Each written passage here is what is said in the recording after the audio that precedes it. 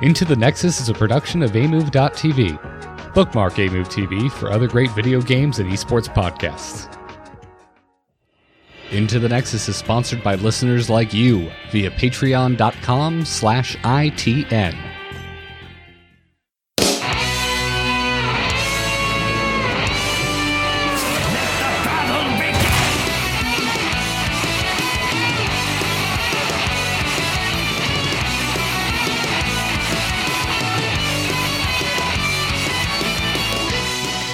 Welcome, everyone, to Into the Nexus, episode 399. I'm Kyle Ferguson. Garrett is on a rainy vacation. It's raining on him at Thunder Mountain right now at Disney World. I saw the tweet.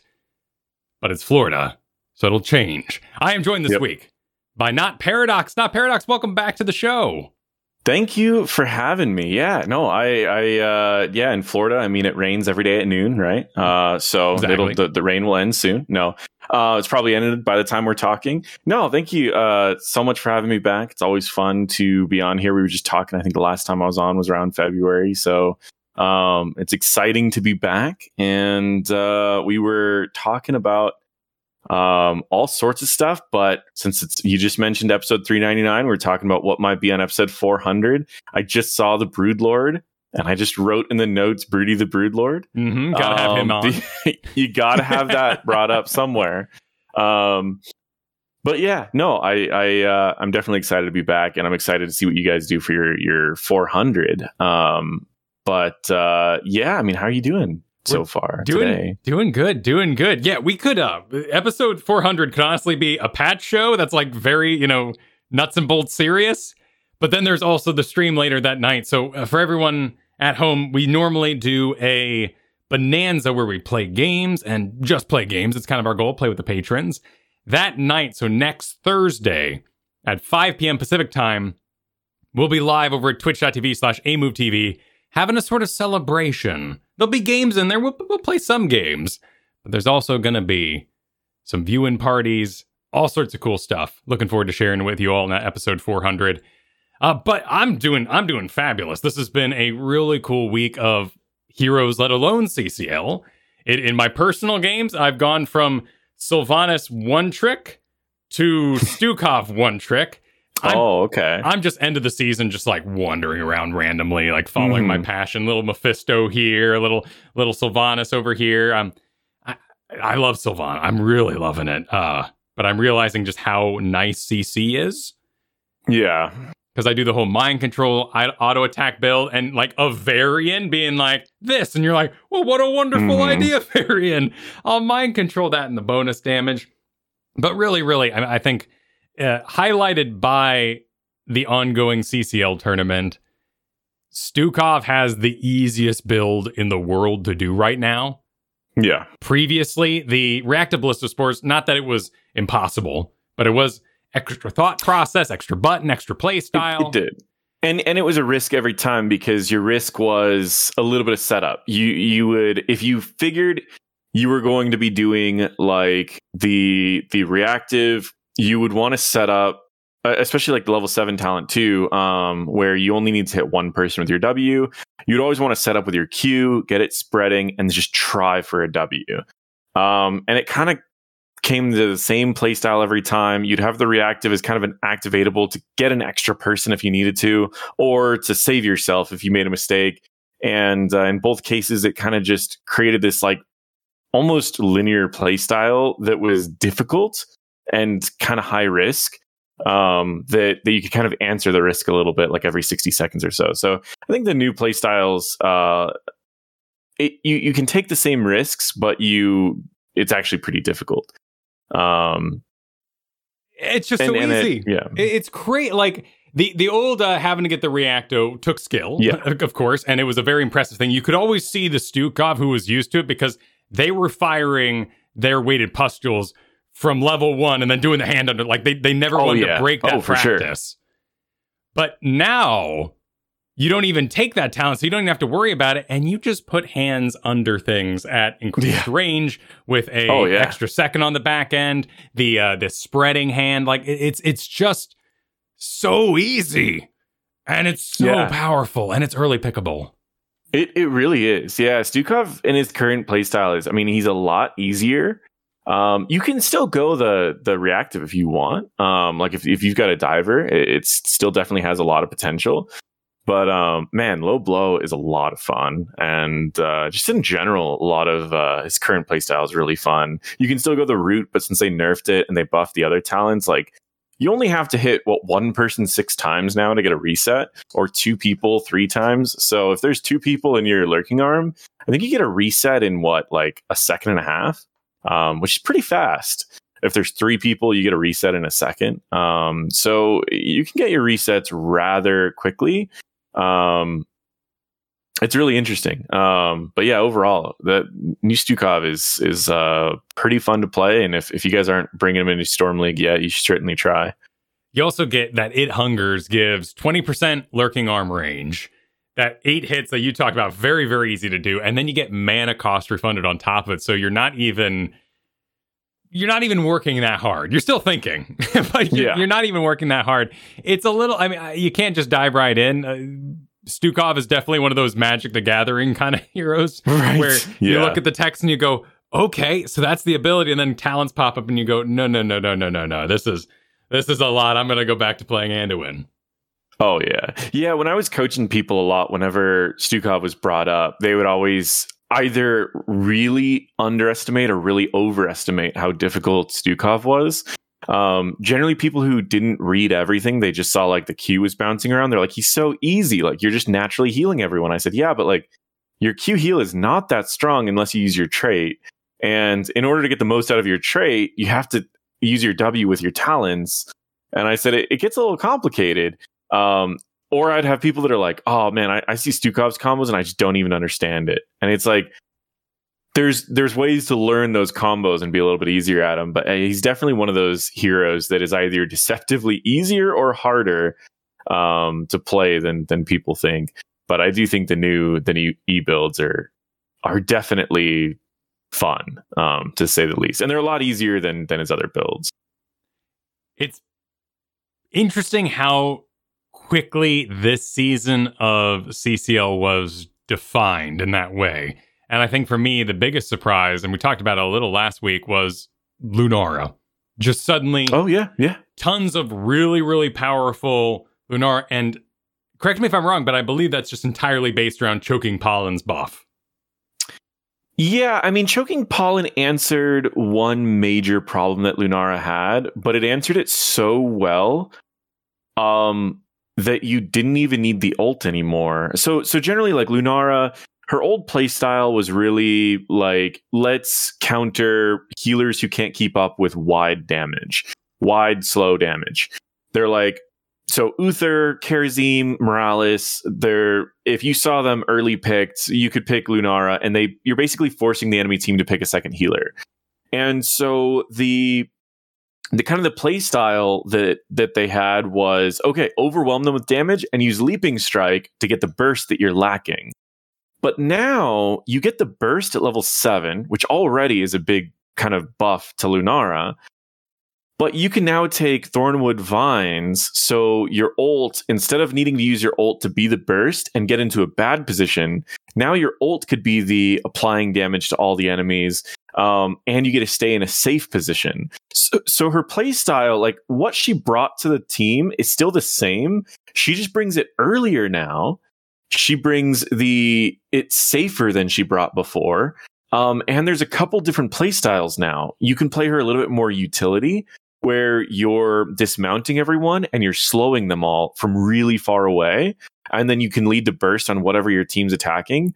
Or you can play her aggressively, potentially even still going Thornwood Vines or going Leaping Strike, have enough damage 100 to 0 a target and bounce back right over to your team again.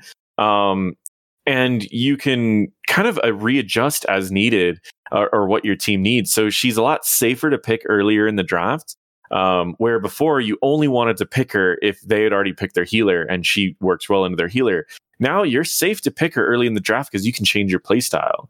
If they are major AoE healers, you go more single target. And if they're more single target, you go AoE. You bring the utility to every team. And so she's really great in a lot of different maps.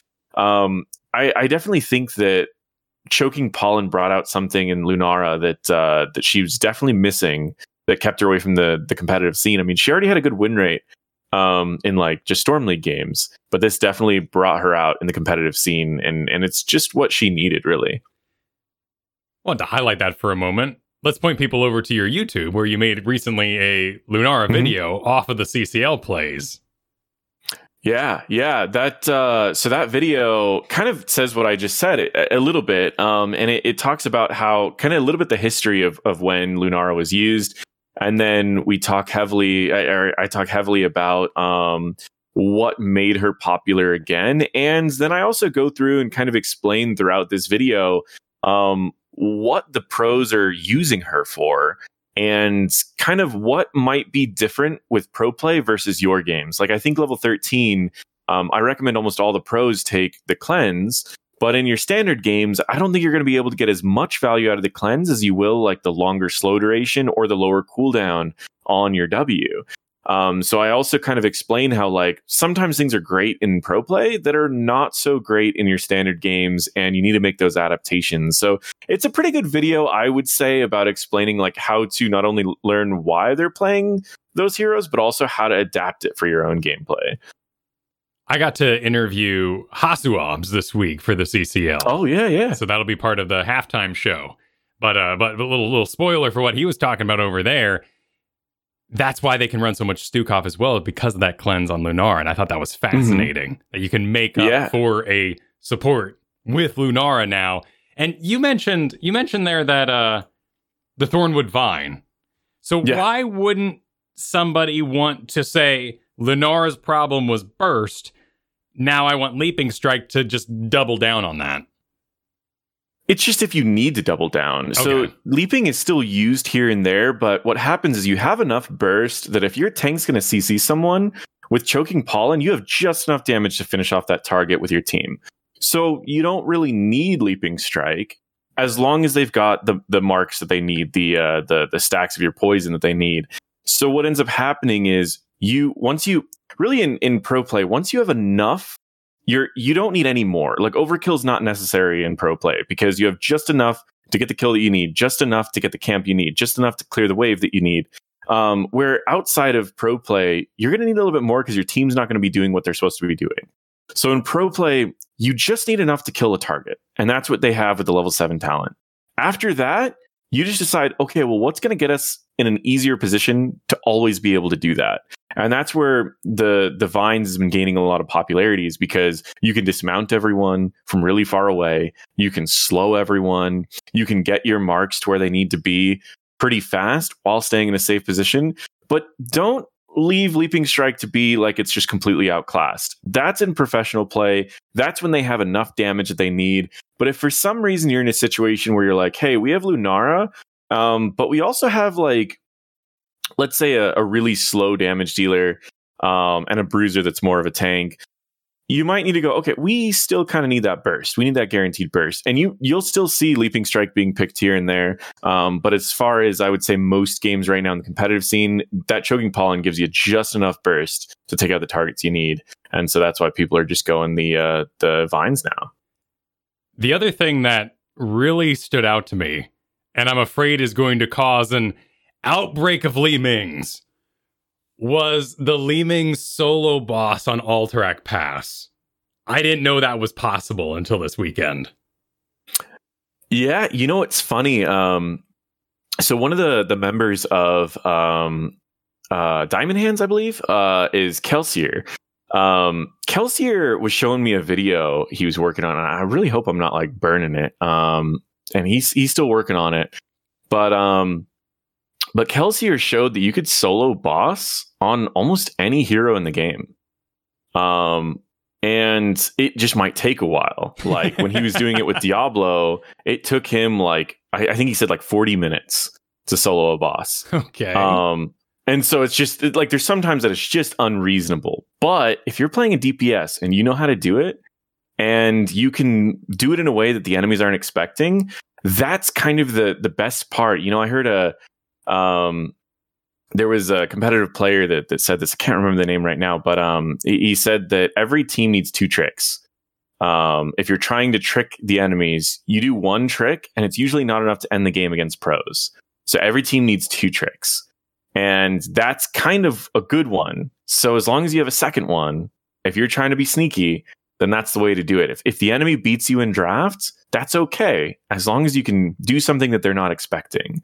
And so that's the fun part about CCL and competitive play is when everyone's playing at their best, there's still so many areas you can outplay the enemies, but you got to get a lot more creative than just outplaying in your normal games. If you're looking to do this from home, of course, this was 30K Dino who was showing this off. So extremely skilled player.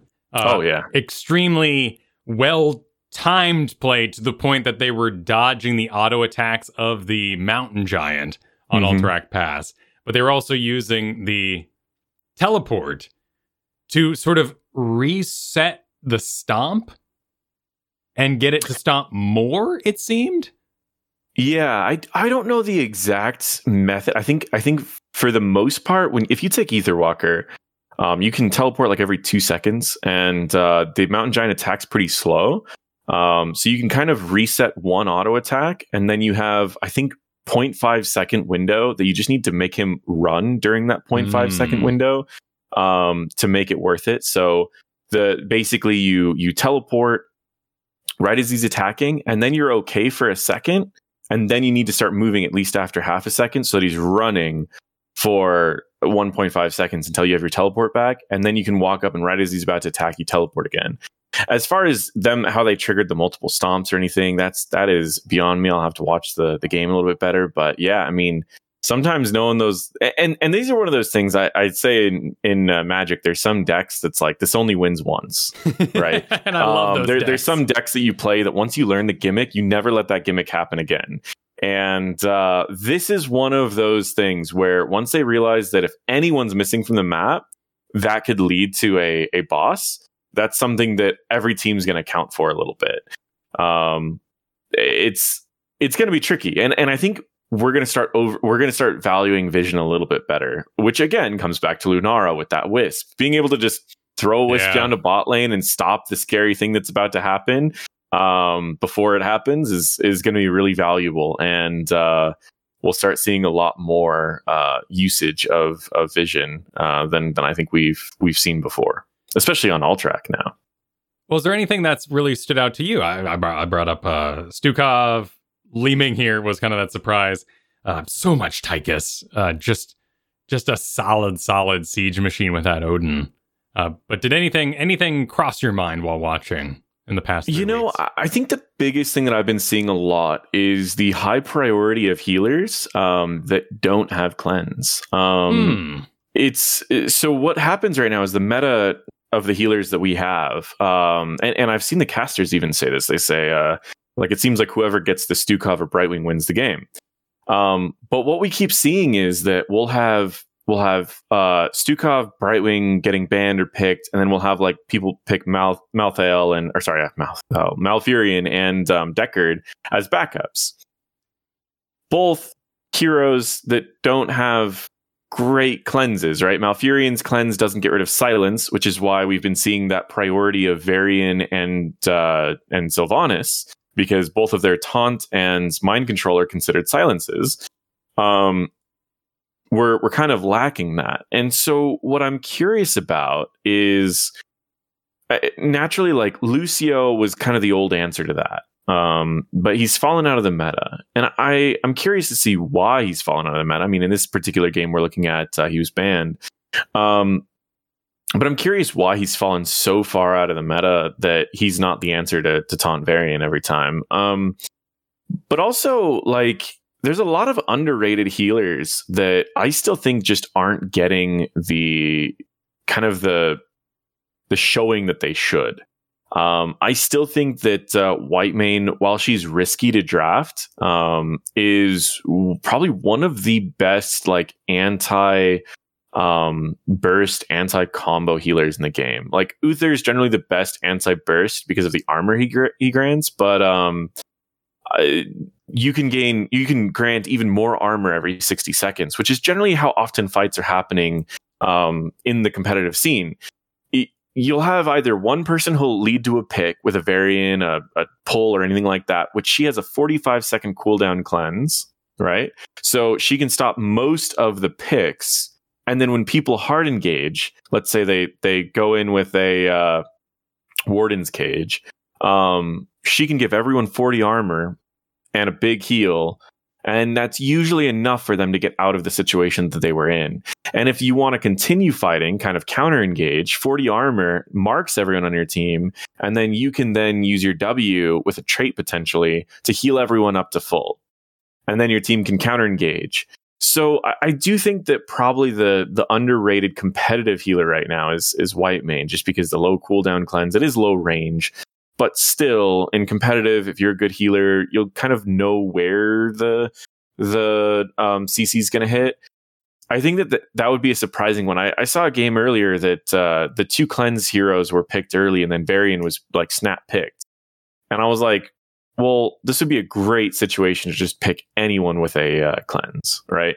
And then they ended up picking Malfurion. And every single fight went exactly the same. Varian charged in, taunted, Sylvanas mind controlled, they killed the target, and then they were down a target. Taunt was back up in 15 seconds, and the other team basically gave the objective. And it happened over and over and over and over. And I was like, if you just didn't pick Malfurion and you picked Rhaegar, you at least wouldn't die to the first taunt. That's but true. If you picked Whitemane, at least you would have 2 answers and a lower cooldown cleanse. I mean, even Lily has a low cooldown cleanse. Wouldn't really recommend her too much in competitive because she doesn't answer the other problems. But I was like, I think that's the thing that I'm seeing that's really underrated right now, that's kind of missing out. The other thing that I would say I'm seeing like a lot of is like, let's see. Let me see if you posted the thing. Like I'm seeing a lot of like Dahaka's coming back, which is awesome. And I think a lot of people are saying it's because of Lurker Strain, and that build is really interesting. I've been doing, it's funny. I've been breaking down a lot of games with this build, and I've been trying to see where that talent is leading to something that not having that talent wouldn't have gotten. But then I'm also trying to see, you're removing 2 potential important talents. And so I've been trying to figure out every game where Lurker Strain actually is leading to a win where the other talents wouldn't have, and every game that it's not.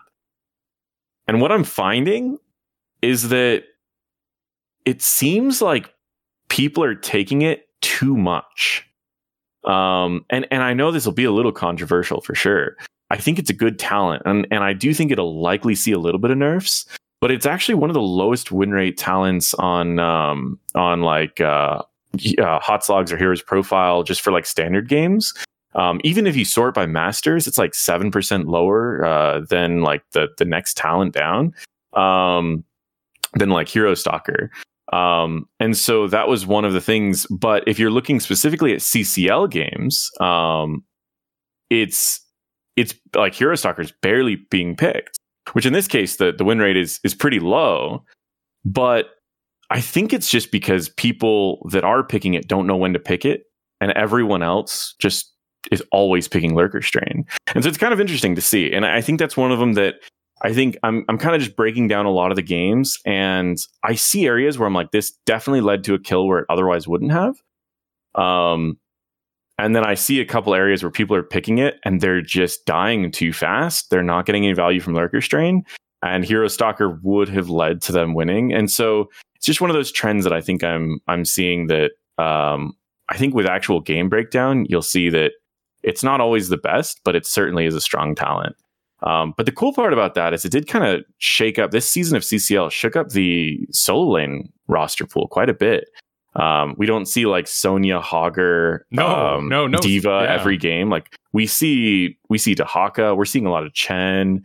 We're seeing like some weird stuff this season, which is really fun. I'm really excited to see that. What's with Chen? Yeah. What is that? What is that accomplishing? What is it going for? Because I'm seeing that as well, and its mobility and its responsiveness seems to be working very well for them. But I'm not sure why it's happening in the draft. So I think Chen does a few things. I think he's a lane bully. He wins like probably 80% of the matchups in the lane if you need to win the lane. But he also does a couple things interesting in team fights. You can go in two different directions when you play Chen. You can play where you just shield your allies, giving them like a pretty significant shield, and then jump in and barrel the team. Barrel's also such a low cooldown, you can use it to counter what enemies are trying to do. And so if like a Leoric on the opposing team entombs, you can jump in and barrel and just knock everyone away and counter every entomb.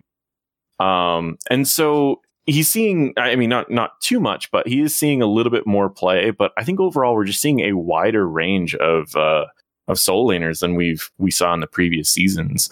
But yeah, he can adapt based on where he needs to go. Currently, I mean, the season's still brand new with season 3, so naturally all the stats are going to be pretty limited.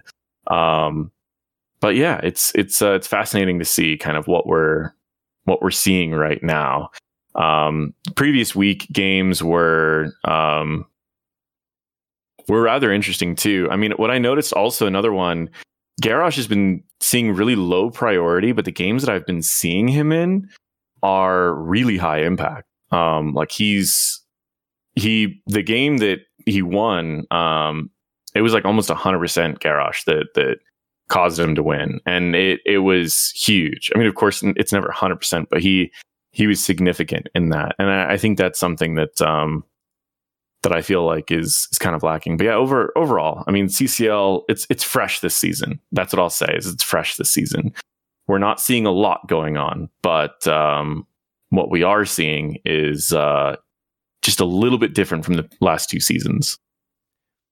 We got a question from you from the Discord asking from Dax, who do you think are some sleeper heroes that we may see become part of the home meta from the CCL standpoint?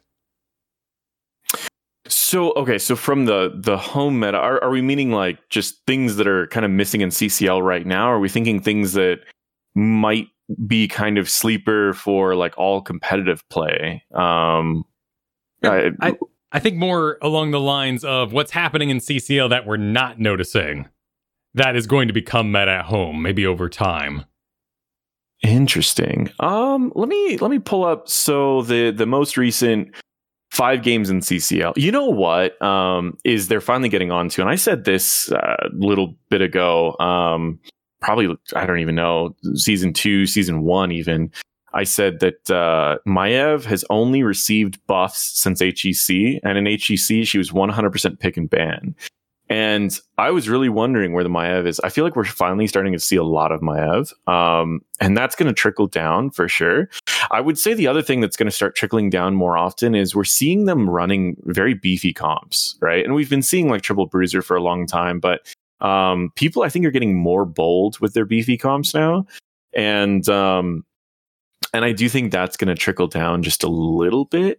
Seeing, I mean, a lot of these teams, if we're looking at, like the most previous games, we've been seeing, like this team ran, and there's like, what was it? Blaze, Blaze, Maiev, and Medivh, and then the other team had Diablo, Uther, Leoric, and Joanna, right? And it's like these teams are getting so much tankier than we've seen in the past. And it's just because bruisers can do such a disruption to assassins now that the things that would normally answer high health targets, it's easier to answer by just adding something tanky again. The fact that like Yrel and Dehaka can just jump on your backline, Yrel, Dehaka, Chen, I mean, most of the bruisers that are being played right now can just jump on backline without risking much. They can just go right to your backline, threaten to kill a target, and they can generally just get away safely. And so the backline needs to be people who have like their own survivability, or they need to be people who can stay really far back, or you just shift adding more beef to your team too. So I think that that'll trickle down quite a bit. I definitely think the Lunara build that we're seeing in pro play, we're only going to start seeing. People are still kind of doing Leaping Strike. People are still kind of doing the Spreading Pollen, or the what is it called? It's not Spreading Pollen. The level 7 that you throw out, Splintered Spears. We're like still seeing a lot of that. To I think that's probably the main thing that we're going to see different, slowly start trickling down into kind of like the NGS type things. Also, like, I think the other thing too is we're going to start seeing some things that might be a little bit too high execution for people in lower ranks. Like what I started seeing happen really fast is CCL players started playing Genji again. We've been seeing a lot of Genjis. And right after CCL players started playing a lot of Genjis, I started seeing a lot of teams in like NGS, like divisions like A, B, and C start bringing their Genjis back out. But the problem that I was seeing is like the drafts that people were playing Genji in CCL were basically like the best case scenarios for Genjis. It was like, we have just enough damage to finish off a target without Genji, but he's going to speed it up and he's going to make sure that he can roam around. Like he's being picked on the best maps and the best comps. And like, we're actually seeing Genji doing what he needs to do.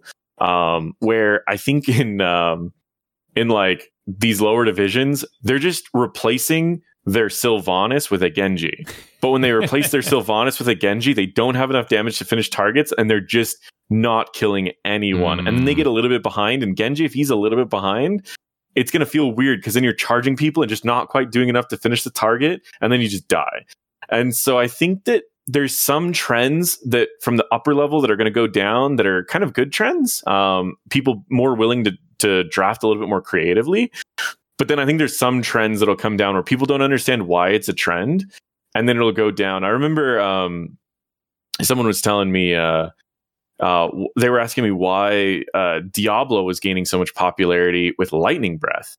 And this is in season 2. And I was saying, I was like, well, one, they've buffed like all of W build. So that just naturally works well with Lightning Breath. I said, but 2, I said, every game we're seeing a Lucio.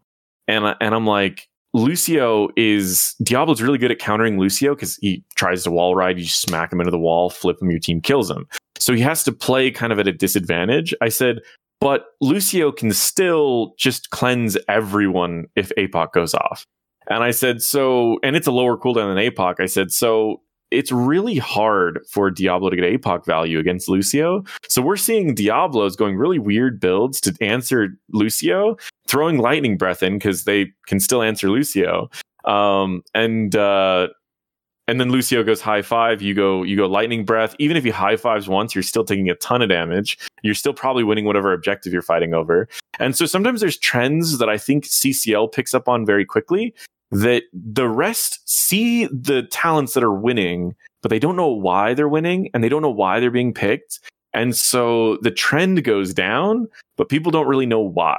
And so I think that Diablo case is kind of a good example of why we're seeing Genji starting to be picked up again, but they don't know why they're being picked. They're just picking them because they're like, oh, well, CCL players are picking them, so I need to pick them. But sometimes you need to know the reason why. And so I think that we're going to see a lot of trends from this season of CCL specifically, because it is an interesting one. I feel like we're seeing a lot that we haven't seen before. But I think people don't really know the whys yet. And so we'll see a lot of trends. Yeah, one thing I've certainly felt in my own home games, watching CCL, they do early pick Sylvanas, Tychus, Lunara, Falstad as well, but Falstad's been around for a really long time. But not as much Vala as HGC days, certainly not as much Greymane as HGC days. And I think that's interesting for their case. They're saying, I'm going to pick this thing that's amazing when things are held still for me. And then the rest of our draft is going to invest in that holding still. But in Storm League, you're thinking, man, what great siege potential. What a great tank buster this Tychus will be. And you don't get the front line that makes it sing. Nor do you have that dive, perhaps, that goes and cleanups what you started. You do tons of damage, but there's not that skilled Genji, perhaps. That's more in kind of the blame territory. The draft doesn't reinforce the early pick assassin. So what I'm seeing in our draft be affected is the supports are leading. Brightwing, Stukov, and Anduin is really kind of the backup there in our home games. And I do think it's interesting that in the CCL, they're backing up with a Deckard. Yeah. Yeah, and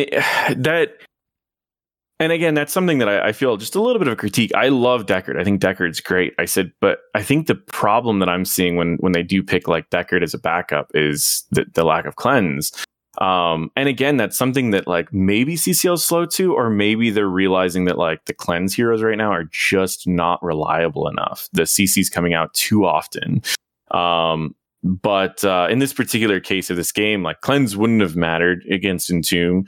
And so like this one, I think Deckard's a great pick. So if Deckard starts being picked a lot in these situations, you got to kind of figure out like if that trend starts going down, are people going to first pick their healers but not know why, you know? But yeah, no, I completely agree. Like with Tychus in my opinion is like one of the best heroes if you can get a target safely into the middle of your team. Because of his low range but his high damage, he can kill anyone that can get into your team. So a good Dahaka that can land a tongue and pull someone into your team, nets Tyke is a kill every time. A Stitch's Gorge, Garrosh Throw, anything that can get a target into your team. And so again, if you know like part of the reason you see that Tychus being picked kind of early after the Dahaka was already picked, then everyone thinks Tychus is really good. It like you said, you pick Tychus, but you don't have the other pieces, he's going to feel awful to play. Something I think isn't going to translate down, but is a really powerful move, was Bad Benny's Varian. There's a lot of shakeups this season in terms of team dynamics and who's on what team. And we're seeing sometimes, like the case of Bad Benny, going, I'm new to this team. I'm tank player. What could I play that would be extremely clear on comms? Yep. Varian, Taunt Varian is going to work out perfectly while you're getting adapted to that situation. And in that sort of way, you brought up Lucio, and I had a thought. I wonder what % of our support players are EU. And maybe there's a lack of Lucio just because of ping. It could be. I always figured he was kind of an easier one with low ping, only because most of his abilities are kind of point and click or just happen around you. I think like his trait usage gets really hard on high ping. But the rest of it like is kind of here and there. I think like that's kind of where Ana disappeared. And that was kind of my biggest reason for why Ana disappeared, is that she was being played a lot right before CCL season 1. And then right as CCL season 1 kind of started, she just dropped in popularity. And it was because the ping made it almost impossible to heal. And so you basically had a gimped healer that still had all the downsides of Ana, but didn't even have healing really, because of that high ping. And so Ana disappeared. And so you could be right that... Well, looks like I'm wrong. Actually, I did a little quick through here. I know Valimar is said to be one of the top Lucios in the world right now. Canada, we got United States for Legacy, Weary Day, Canada. Weary Day, yep, United States heavy. So actually, so I think these days for the healers, Yasuo is EU, but the rest should be relatively NA, so I don't know if that's going to be the problem there. Yeah, I think it's mainly. Lucio's had a couple nerfs to his ult, and I think we're finally feeling that. And also, like Stukov's just gotten a little bit more consistent, like we talked about earlier. Brightwing's always been pretty consistent, so I think, and Brightwing's also really hard to deal with as a bruiser, where like Ana's really easy to deal with as a bruiser. Brightwing can always just jump to someone else and give herself movement speed and just like spell resist, whatever you need. Like you can kind of get wherever you want to go with Brightwing. But Ana, like if you get jumped on by a Chen as Ana, you're kind of just dead if your team doesn't help.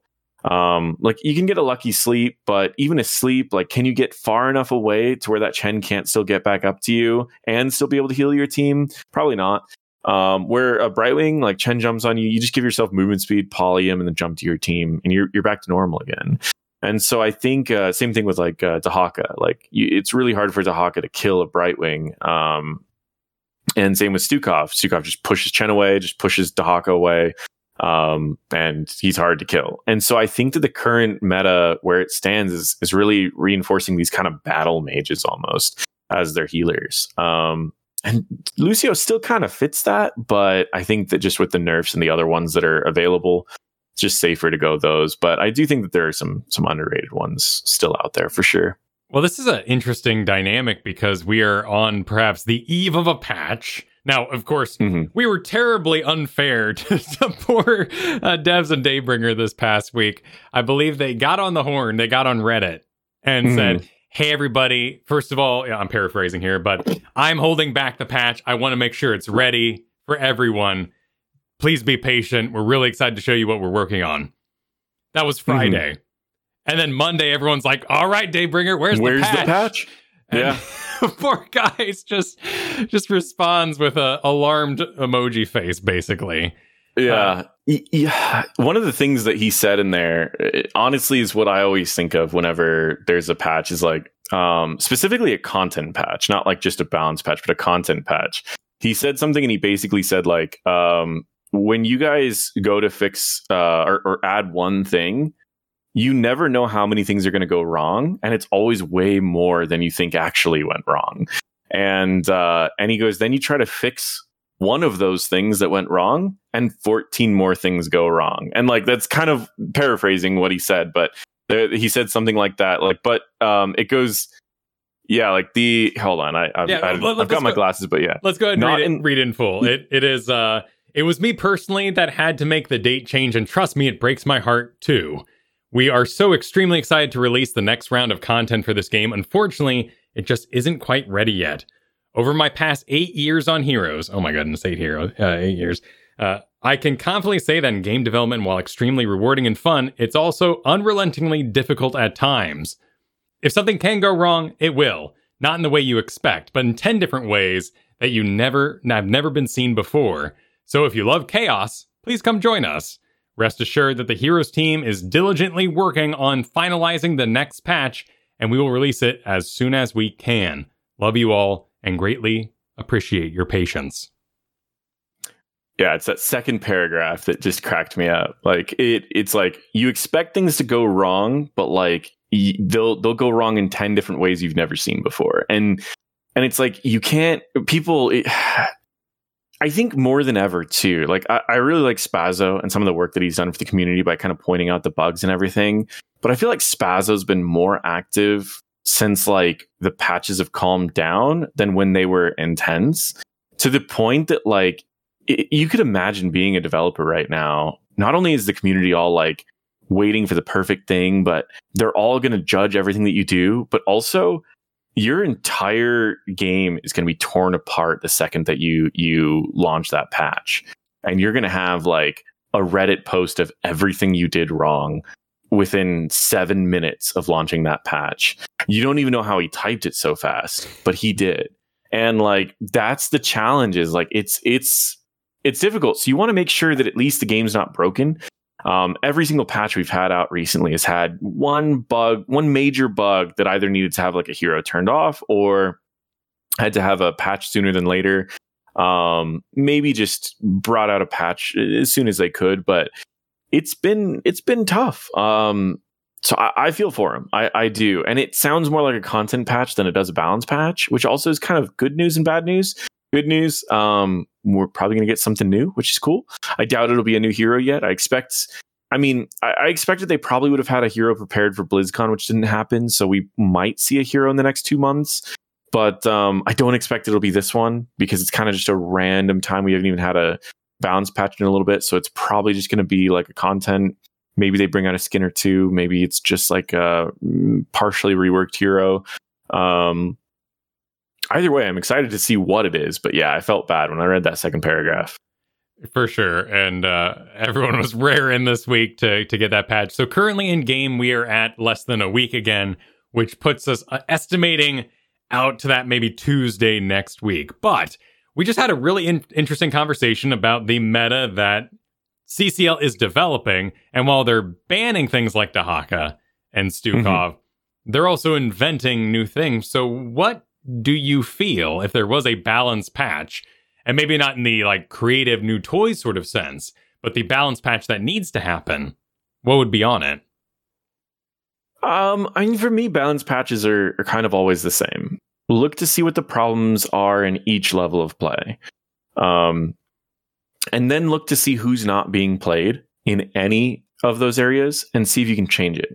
One thing, I know this is a different game, but it's kind of similar in a sense, is League of Legends, when they do their patch notes now, they have they break down every piece into what the purpose of that was at what skill level. And so they have like their shortened patch notes that they'll post on, like, I think they're on Twitter usually. They'll have like orange means for pro play. And so if their patch has the little orange indicator, it's meant to only affect pro play. And then like purple is like high level play, blue is like middle, and then like I think it's like light blue or green that's like low level play. And so they know how it's happening. So for me, I would want to kind of do the same thing. If I was to be looking at this balance patch, I would go, okay, well, the Haka's Lurker Strain in the highest levels of play is very strong. When it's used correctly in its right situation, we're looking at like a 70% win rate. Even in the areas where I was watching these games and going, okay, Lurker Strain was not good here and Hero Stalker would have been better, Lurker Strain still holds its own. And so I would say that arguably, let's tone down the talents that brought these heroes out. Even the one, so we can kind of see it right here. You see on I get this is also a podcast. So if you're not seeing this, there's a orange thing that says for average, and it says from bronze to gold or iron to gold. Then it says purple is skilled, and it's from plat to diamond. And then elite is for like master challenger, and then gold, or like a yellowish color, is for pro play. And under each balanced hero where it says nerfs, it'll have a little indicator of what color it's going to be affecting underneath the hero symbol. And we kind of need to do the same thing. So if we were to go into, let's say, hot slogs, and we were to go by, if we were to go to like the statistics, hero and map statistics, and we sort by, let's say, bronze and silver, where I would say, I gotta remember how to do this. Here we go. All leagues. Let's go. Bronze, silver, gold. We're gonna see of kind of the highest played hero and the highest win rate hero. We're looking at like the Butcher. So we want to learn, okay, why does the Butcher have such a high win rate in these low ranks? Is that something that we need to address? Then we would look at the lowest rank, or the lowest win rate, and we'd go Medivh, Genji, Yrel, Hanzo, Chen. Well, all of those are dominant in high ranks, so let's not touch them. But you might be able to find a way to buff a hero in their ease of play without necessarily buffing them overall. And I guess that's something that I would try to do. But as far as specific heroes, I just want to look at like top 3 played in each role and go, why? And can we adjust them a little bit? And then I want to look at the bottom 3 played in each role and go, why? And can we adjust it a little bit? Yeah, I think we could deduce the sort of imagery like League of Legends has out of our current patch notes, because often there's a note about what level of play it's being pursued at. It's just interesting that League of Legends informs their audience immediately through an infographic like this. Also interesting to this, there's no skill coloring or denotion when it comes to buffs. Buffs are left alone. It's only the nerfs. It's just the nerfs. Yeah. Fascinating. It's interesting because they're not saying that these won't affect everyone. They're saying this is the intention that we have. Like, I try to do that in my patch notes video. I try to explain where I think it will impact the most. But I think they're just trying to do it from hey, this is why we're doing that. And I think that's something that's kind of interesting from a developer's standpoint is, hey, here's why we're making these changes, and here's where we expect it to hit the most. Where that's up to us to decide where it's actually going to affect. Because I mean, if it affects low ranks or high ranks, I mean, in this case, I think I like what they've been doing with the balance patch of buffing underutilized talents, because we're seeing new things come out. Like the new Lunara playstyle we're seeing is because of multiple buffs to underutilized talents. And that's what created this playstyle. It's a fun playstyle. It's different. It's like you got a new hero and you still have the playstyle of the old hero. And so that's the fun part about that. And so for me, every balance patch that I see buffs of underutilized talents, I'm always excited, because I'm like, Is it enough to where I feel like it's going to make a difference? If so, let me try it. And if it's not, then I'll wait until it happens a little bit more. We want to take a quick moment to thank everyone who supports the show over at patreon.com/ITN. Thank you to our producers, Declan H., Sean B., Mike R., and J.M. Tibbles. This week, we also want to thank our new patrons, Magua and Pontus T. Pangler. Thank you for supporting Into the Nexus podcast. We also want to thank today's sponsor, Bombas Socks. Give a pair when you get a pair. And get 20% off your first purchase at bombas.com/nexus. And when I say give a pair when you get a pair, I mean that they have donated over 50 million items over the last 7 years with 3,500 plus giving partners across all 50 states. Bombas has given clean socks, underwear, and shirts, which are the top 3 most requested items in homeless shelters. You've heard me talk about their performance running ankle socks before. You've heard Garrett talk about the no-shows. This holiday season, give Bombas socks to the people on your list. That's bombasocks.com/nexus for 20% off your first purchase. Interesting. So there's nothing. So you brought up Dahaka just because of its prevalence. Is there anything you feel is just overall home game CCL OP needs to be changed? Oh, I don't know. I mean, I feel like, I mean, let's just out of curiosity, let's go into the overall hero stats, and let's sort by win rate. Let's sort by popularity, and I'm just curious. So Stukov's sitting at a 65% win rate with a 95% popularity in season 3, right? Let me double check that that's correct. Yeah. So Stukov, Dahaka, 63%, 90% of games played, right? Like these are the areas where I would be looking. Lunara, 71% of the games, 56% win rate. 56% win rate to me is fine. In that, all honesty, I think that's fine. Brightwing, 42% win rate, 69 games. Inubarak, again, most of these that are being played, I'm not too worried about. Where I'm worried is that Stukov and Dahaka. They're being played in almost every single game that we're seeing, picked or banned in almost every single game that we're seeing, and they've got above a 60% win rate. So we would want to look at what makes the difference. Well, Dahaka gained his popularity again with Lurker Strain, with those buffs. So we would want to look at nerfing those. Do I have kind of my crutch about that talent? Sure. I don't think it's great in every situation, but it certainly is amazing in the situations that it's great, and that's quite a few situations. So that needs to be nerfed. If we were to go into overall hero stats, kind of look at the Stukov, let's find out where his problem is, right? Is there one talent in Stukov's that just is winning significantly more, right? Reactive's win rate went down to 40%. Low blow went up to 77%. So low blow, picking a level 1 talent, one choice at the beginning of a game, is setting your win rate to 77%. Now, it's only in a few games. So is that truly the problem? Maybe not yet. But I would say that's probably where we're going to start seeing the nerfs. Lurker Strain, low blow, and the rest of his kit is not too bad. Biotic Armor, 75% win rate. Vigorous reuptake, 50. One good spread, 50. But it could be still inflated from low blow. Growing Infestation, 77%. Targeted Excision, 66%. Like, again, probably still inflated by low blow. I would say the problem probably relates to low blow. And so that's kind of where I would say the first 2 areas that we would look. The rest of them, I would say potentially look at the problems where we're seeing Vikings being played in kind of as like they change the entire dynamic of the game whenever Vikings is picked. So what I would say is, while I don't know their current what's their current win rate right now for Vikings? Let's 100% one game play. No, they lost their one game in season 3. So season 3 they've been played in one game and lost one. So we'll probably leave it. Probably won't worry too much about that one.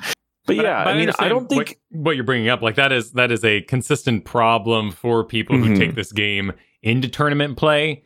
is which heroes fundamentally change the game into a way they don't want to participate in.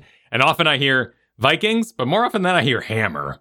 That's also because I hang out with Mockery, who is, a Tracer player. So of course. What about Abathur? He's been picked all season. Weird. Yeah. So Abathur's struggling. Season 2, we saw a couple teams try to make Abathur work. And they did, but they also kind of showed their cards a little too early, right? So in season 2, Abathur had a 45% win rate. They showed their cards early. It was mostly Oxygen. They showed their cards early of how they're going to play Abathur, and they won their first few games against a couple different teams. But once teams realized what they were doing, they lost almost all the rest of their games in that season. And they showed their cards too early.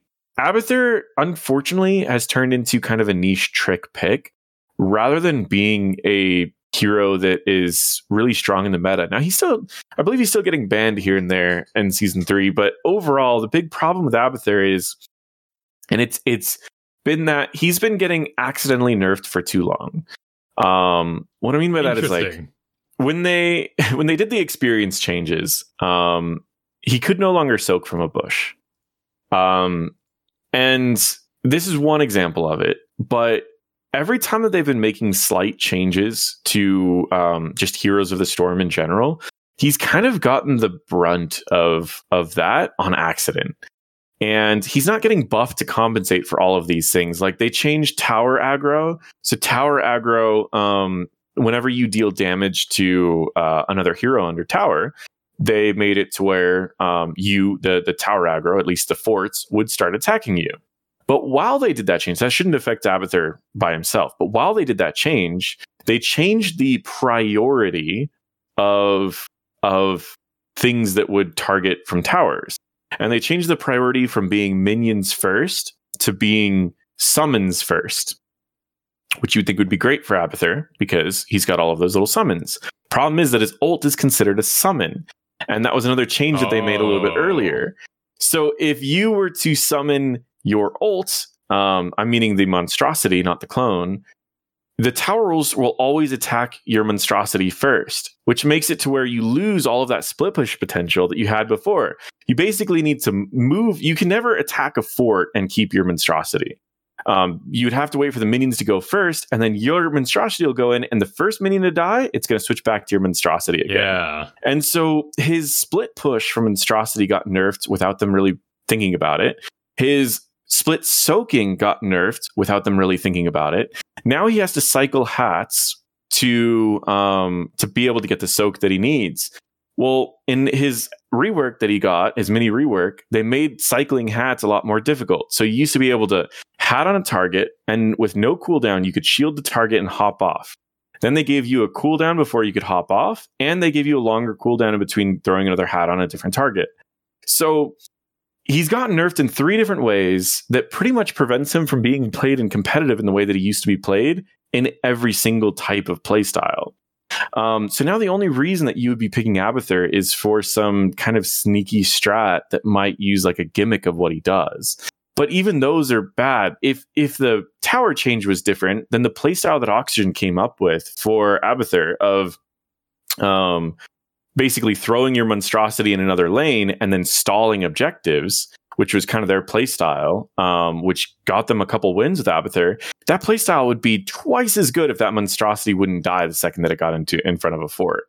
And so really the big issue with Abathur is that he's been accidentally nerfed over and over and over and over, and they've never compensated for that. So, but the problem is if you buff Abathur too much, he's one of the most annoying things to play against. And so I've brought up some ideas on kind of how to not even my ideas, other people's ideas that I've just kind of popularized it, I guess. But I mean, regardless of any of those, if they buff him, they need to find a way to buff him that doesn't make people hate him. Well, tall order for sure. Interesting. I mean, certainly that, and I see your video here on your YouTube, Not Paradox. You included this with a Nova rework, which I think is also heavily requested. Mm-hmm. Now, there was a Nova game. It was used on Volskaya to farm turrets with Bribe and a Sylvanas in tow in order to empower those turrets. the enemy team ended up running like triple front line, so the turrets could never decide what to attack, and it ended up not really working. But it was a really fascinating way to use current Nova. How would you go about fixing your Nova? Yeah, I mean, so Abathur is a little bit different. I have a million ideas with Abathur because I was an Abathur main forever. I mean, Abathur was one of the reasons I had Grandmaster. Abathur was used when I was actually playing competitively.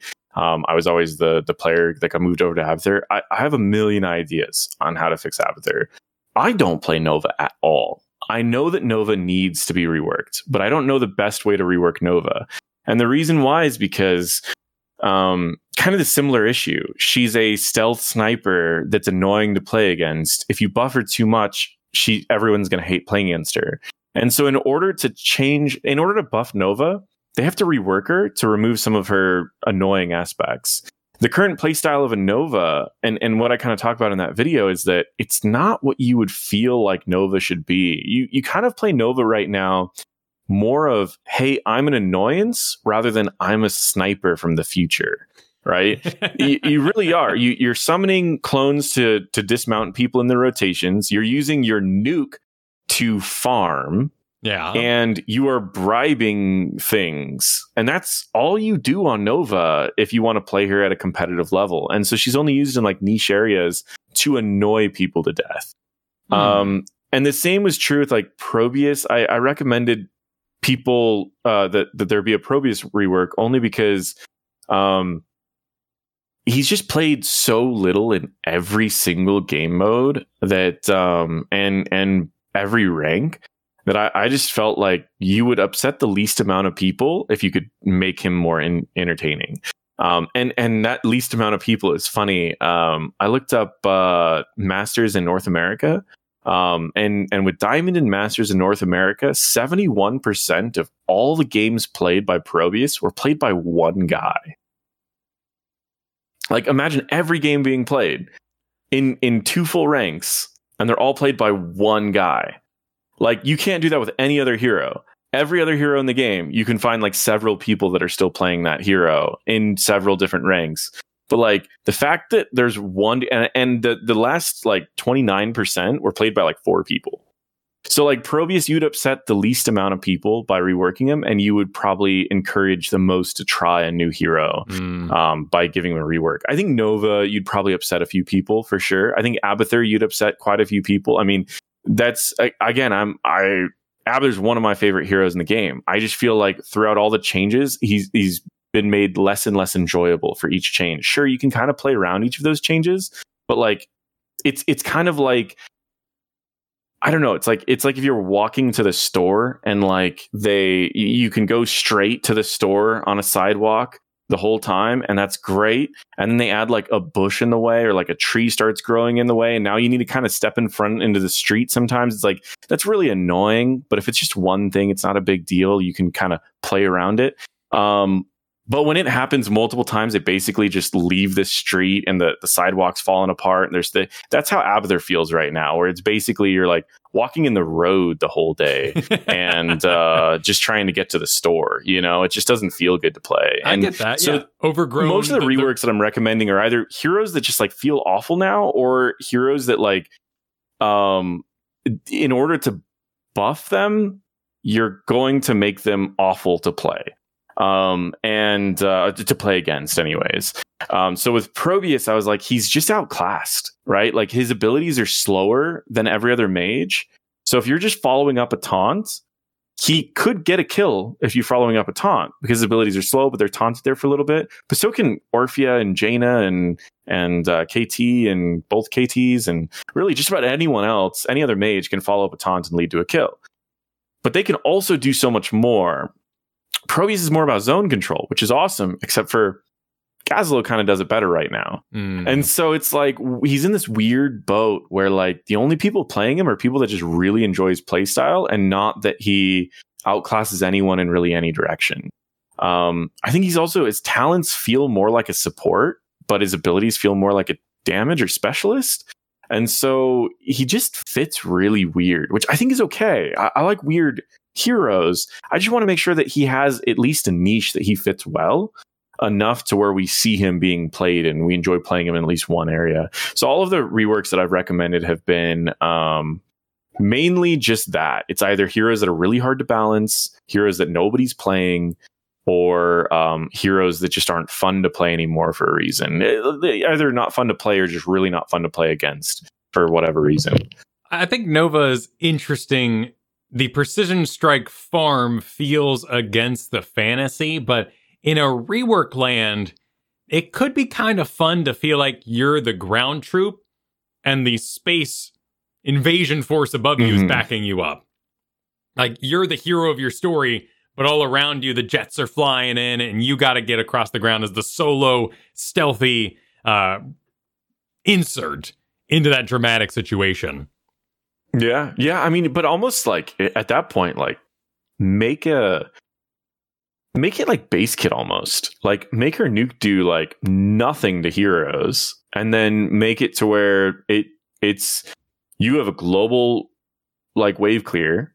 And then you take your ult to buff it. You know, if that's what people like about it, and that's kind of what they've been doing a little bit, is like people liked Murden's like Pierce on Q, so they made it baseline. They liked the longer range of the hook on Stitches, so they made it baseline. So if that's the part that they like about Nova, where she has like, hey, you're kind of calling in like two different, you're more of a strategist than you are a sniper, then let's play on that. Let's make that more of her identity of a hero, and kind of make it work more. And so I think that's where you can do stuff like that. But at a point, yeah, you're just turning her into Abathur. That's true. I'm like, you're an Abathur with a body, but that's easier to balance because you can kill a body. Right. I mean, like Abathur, after like 16 minutes in the game, you're basically just staying in base. So, a fascinating issue. There are still like less dramatic things that kind of still get to me, but that's just because I love Thrall and his bouncing chain lightning being very scary to use around any fort because it gets mad at me because it always wants to go off and hit a hero. It'd be interested to see that stuff revisited and maybe cemented into the future where these buildings now have that aggro system. And you mentioned the summons there, that would be interesting too. There's heroes that don't suffer though, like Lunara, like Splinter Spear. Like, you have the range. It's not as scary as Monstrosity. So you let loose some poison, whoops, hit a hero, do a little jump back in, no problem. Yeah, no, I think some of them, it's not a big deal, and it is something that you just play around. There have been some that are kind of annoying. I don't remember what hero I was playing, but it was something kind of like Dahaka, where I was trying to speed up my clear on the fort, and I did my W, and then I had someone just walk up. And the same thing happens like any of the fire. You're playing a Nubarak, right? You summon a bunch of beetles that are tanking for you, and all they have to do is stand next to a beetle, and the fire will hit them for literally like 6 damage. And that's your fire, and, so it goes... and that's and so there's a lot that like it's kind of counterintuitive, because it's like I don't know what they could do to kind of make that easier. I mean, with Monstrosity, they could count it as a hero. And if they count it as a hero, then it at least would be moved down in priority. I think the rest of the problems aren't too big of a deal. If you're tanking as a Nubarak, like, you're already a tank, so your beetles just last a little bit longer. You can always step back. Your beetles will just start tanking again. But yeah, there's a lot of like little things that when they made that change, I think for the most part it was a good change. Kind of prevented people from diving so early. Especially like people that could just summon a bunch of beetles, dive in and kill someone and have the beetles still tanking everything. Like Nubarak, sure, he got hit the hardest from that, but that was kind of the reason why, is because he was the biggest abuser of being able to dive under tower, summon a million beetles around him, and just kill the target and walk away. But yeah, I definitely think that I don't know. I don't like recommending reworks too much, only because I've been in the boat where they've reworked heroes that I've enjoyed playing, and I no longer enjoy playing them. Whitemane and Tassadar are good examples of that. I think new Tassadar is fun. Don't get me wrong. I think the new Tassadar is definitely more fun. But I did like the old playstyle of being able to like focus on shields and walls and not do very much damage. And And Whitemane, on the other hand, was the one that that's a topic, right? Like that's a topic for me. But so I understand, like when I recommend reworks, I know there's going to be people out there that are like, don't change this hero. I love its current playstyle. But I'm like, yeah, but you and like 3 other people have their playstyle. And then otherwise it's like, we don't even have that hero in the game. And so it's hard because it's like, I don't know. I feel like it's easier for them to rework a hero because all the assets already exist than it is for them to make a new hero. And so if we're going to get any new content in like if we're going to get faster content that's new content, I think rework's going to be the easiest for them to do. Definitely. And that's why I think Probius is such a example of getting some art assets out of the closet, which isn't true because he's playable today, but he doesn't match the fantasy for a lot of people. But, you know, my cautionary tale is always murky. The number of murky original players that completely left this game entirely. Like that was their purpose to playing. Also, Zool rework did that for quite a few people, which is a little different. I feel like it gave them a lot of life, but I understand there was this sort of relaxing skeletal push that you would just do forever and didn't really worry about team fights or how you interacted with the rest of the map. And a lot of AI players perhaps lost their interest in the game on that one. There was one, I mean, like Sylvanas, I had a play style of Sylvanas that I really liked. And it was, I would always play with an Ariel, and I would just go W build. And old Sylvanas used to have like 3 W talents that all were really funny. One was like, your W, every time that it spreads to another person, it lowers its cooldown. It's doubled if it's a hero. If there were 5 people standing around, you'd have no cooldown on W. And so I'd play with an Ariel, and she would always have her energy bar no matter what, because I'd throw my W, it'd spread to everyone, and I'm just doing a ton of like nothing damage, but Ariel's energy bar would literally just be like whoop.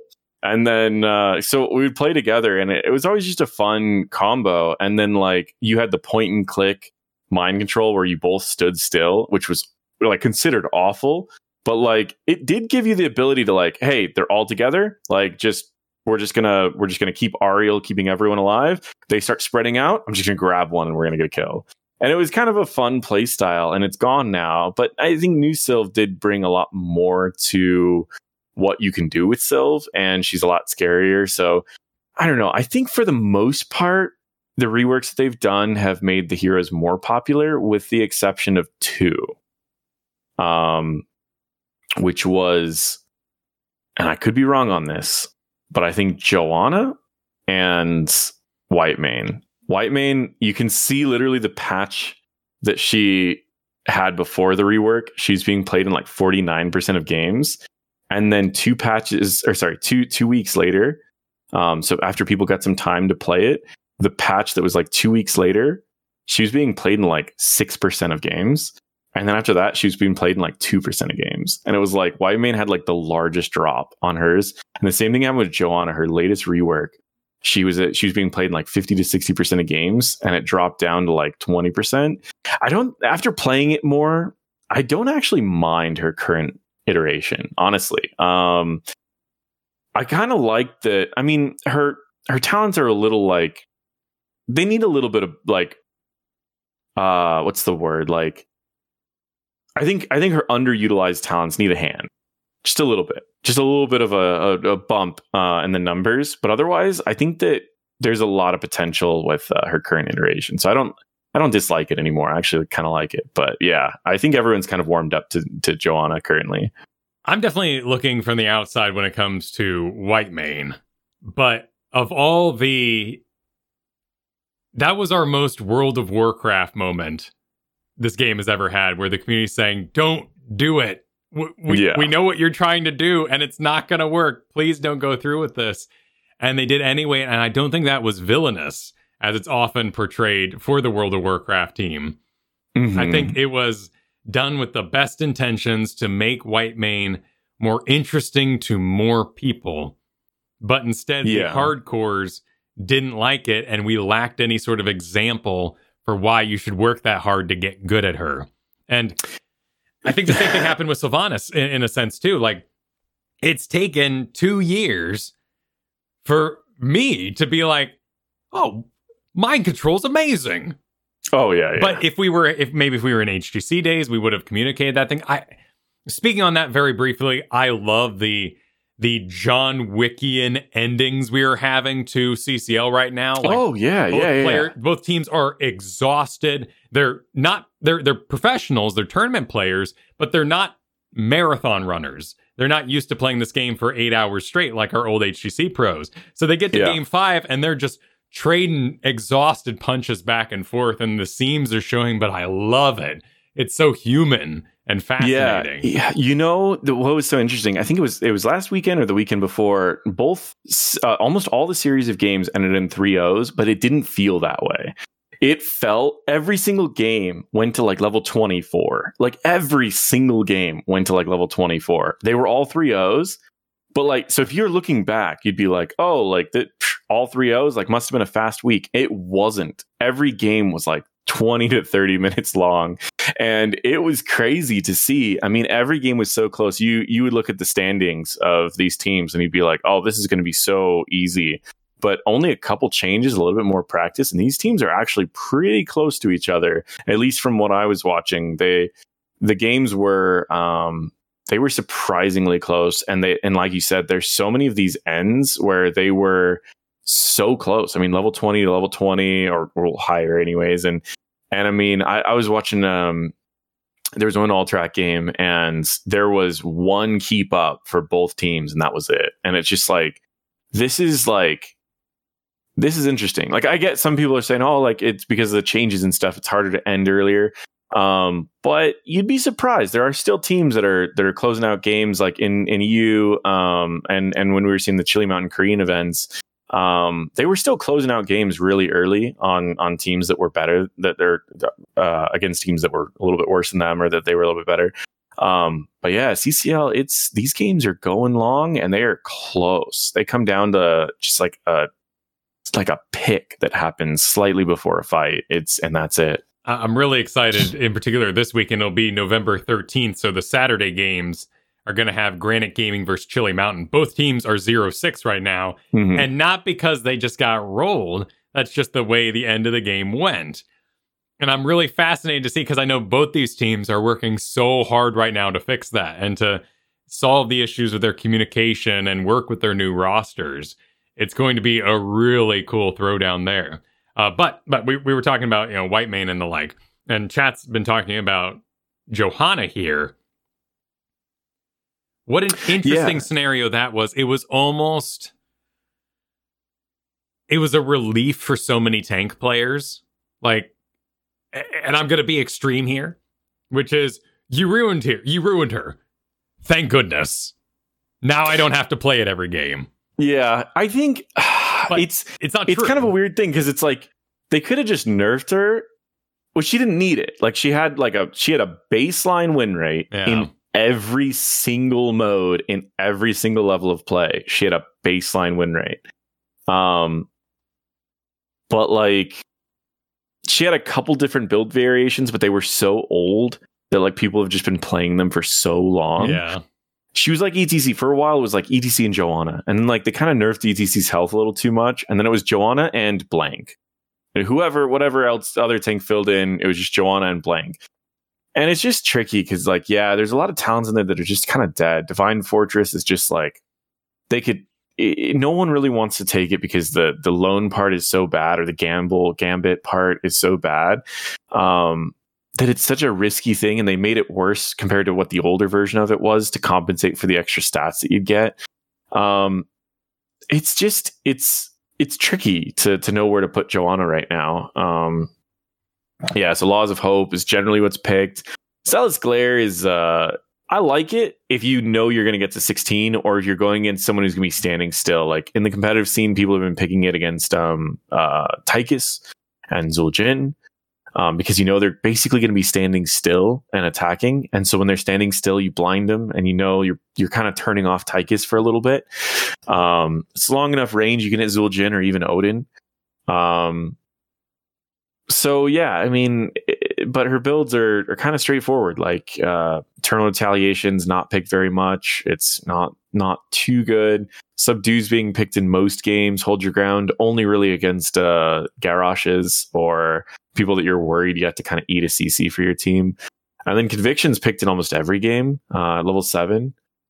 Sins Exposed is only really being picked by, I think, Bad Benny. And Falling Sword, I mean, I think both ults are still really good. I think both ults are really good, but man, if you could get to Heaven's Fury, that game is over. Yeah. And Falling Sword, much like our Lunara talk, has opened up more cleanseless supports, which has been really exciting. Yeah, true.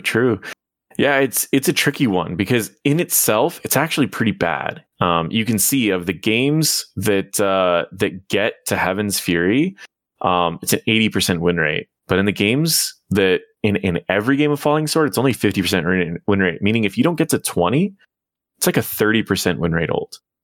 And that's what's pretty bad about it, is it's not that great of an ult by itself. Its cleanse is good, but if you're using it for a cleanse, you're kind of failing what a tank should be doing, which is like engaging or punishing mistakes the enemies are making.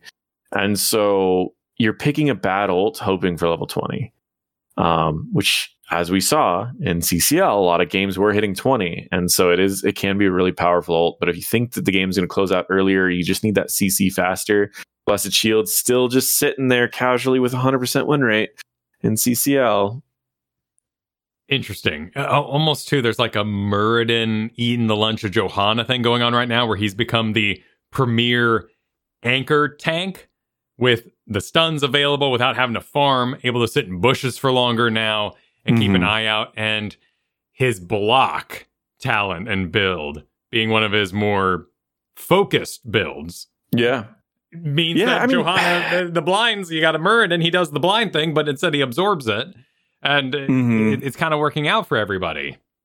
Yeah, I think Job's blind it's nice because like with the bruisers that we have right now, it's you can blind a carry no matter who they're attacking. Where like Muradin's block is more just like, hey, his other talents aren't doing so hot right now. Muradin's so weird because when he got his mini rework, he just lost so much damage. And so now you're risking a lot to throw any talent points in damage, and it's easier to just say, hey, you know what? I'm going to play a tank that I can be one of the best anchors in the game. And that's about it. You're a tanky tank. You're probably the tankiest of the tanks with Muradin in his current iteration. Your engage allows you to engage over walls, which is pretty nice. And it allows you to anchor in really rough areas and then just jump over a wall and you're safe. But yeah, Muradin in his current spot is interesting. You don't get the reliable engage. But it's gotten a little bit more reliable now that people are taking the level 7 instead of the level 7 80% slow jump instead of taking the damage talents. Again, now these Muradins are basically taking no damage talents because once they changed his like level 1, you just don't do as much as you used to. So you're seeing a lot more heavy impact these days. You're seeing Skullcracker just for the CC, and you're barely seeing Give him the Axe anymore, which used to be the meta. We'll go Skullcracker to kind of interrupt. Like it's really good against like Chen, just getting those extra interrupts off. It's really good against like Sonya spinning.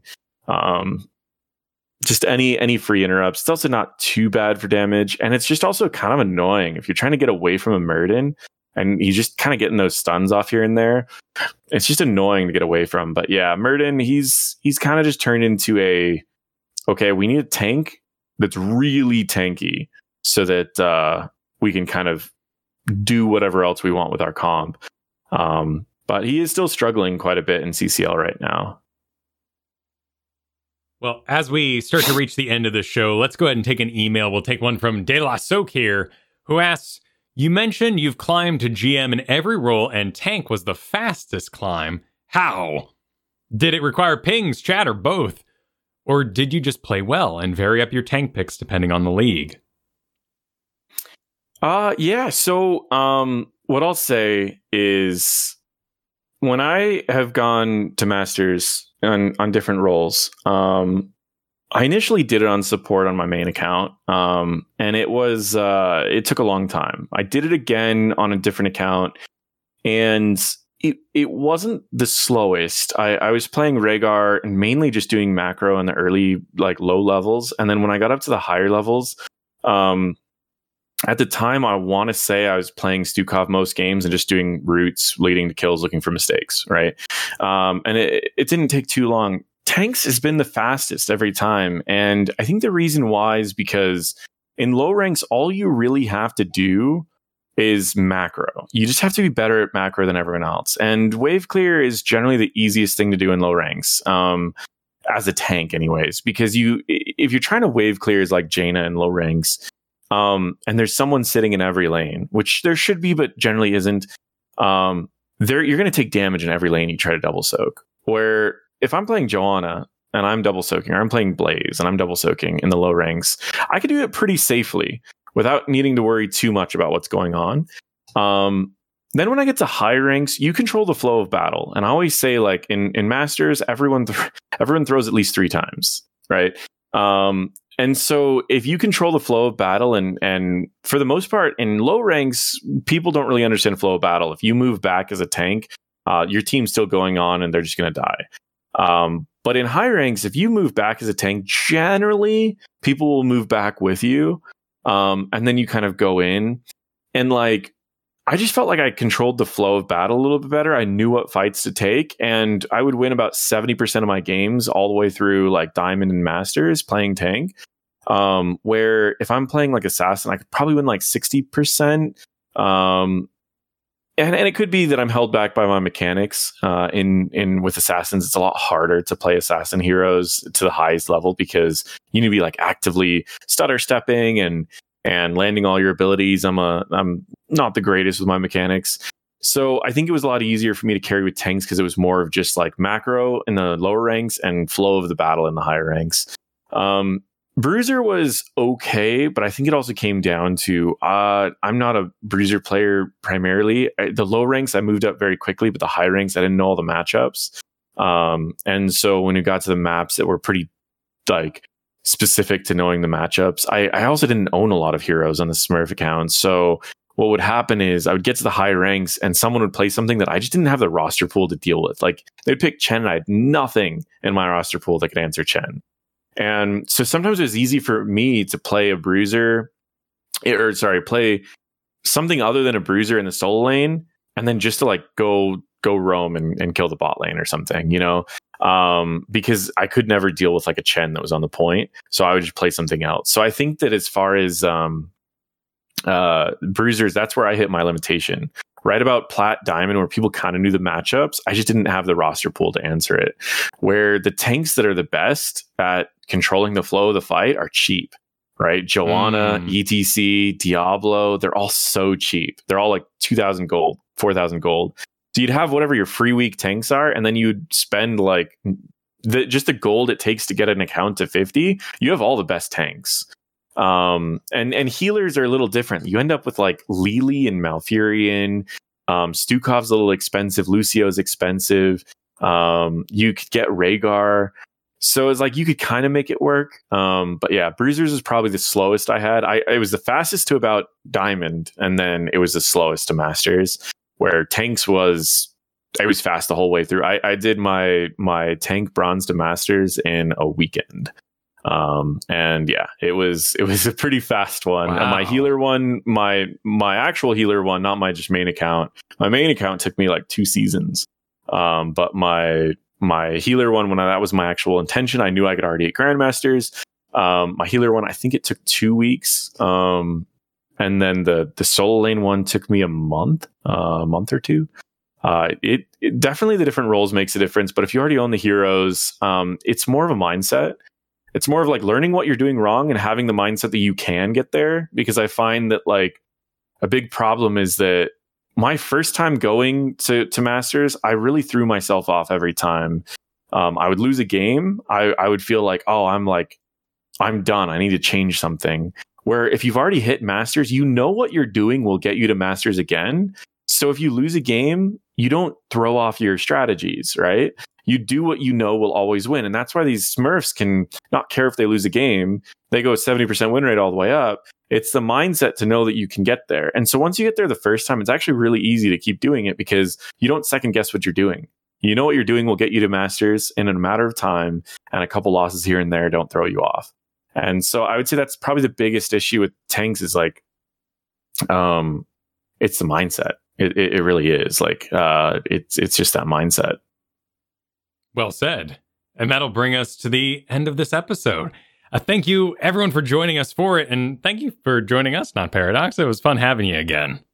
Yeah, thanks for bringing me back. No, I appreciate it. It's been a little bit, and I'm excited to be back. And I'm excited to watch you guys' 400th next week. And thanks so much for bringing me back. Absolutely. Well, thank you for those 400 episodes to the patrons over at patreon.com/ITN.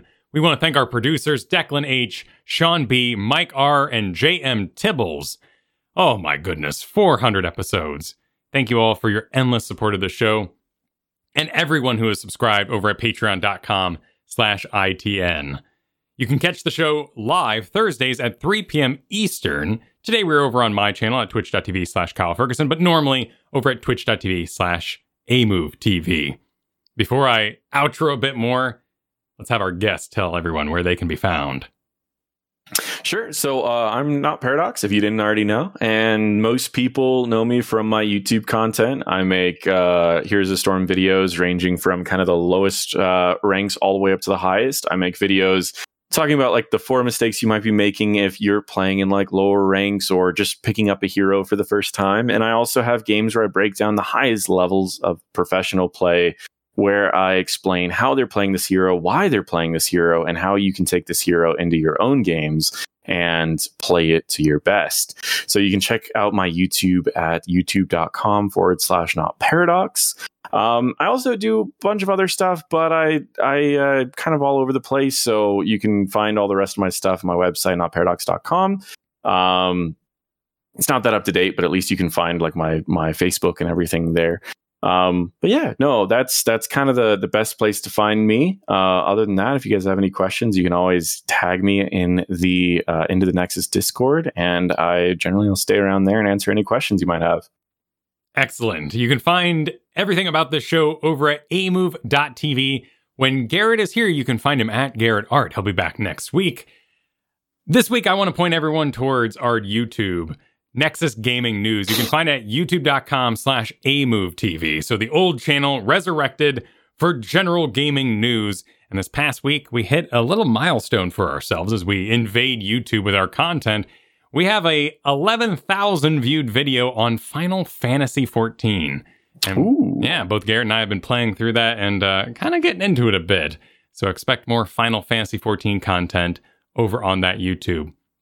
You can find everything I do over at kyleferguson.com, and you can find me playing Heroes over at twitch.tv/KyleFerguson, which until that patch hits will continue to be whimsical, full of Mephistos and Stukovs and Sylvanuses with little rhyme or reason as to why they're picked, but I'm certainly enjoying myself.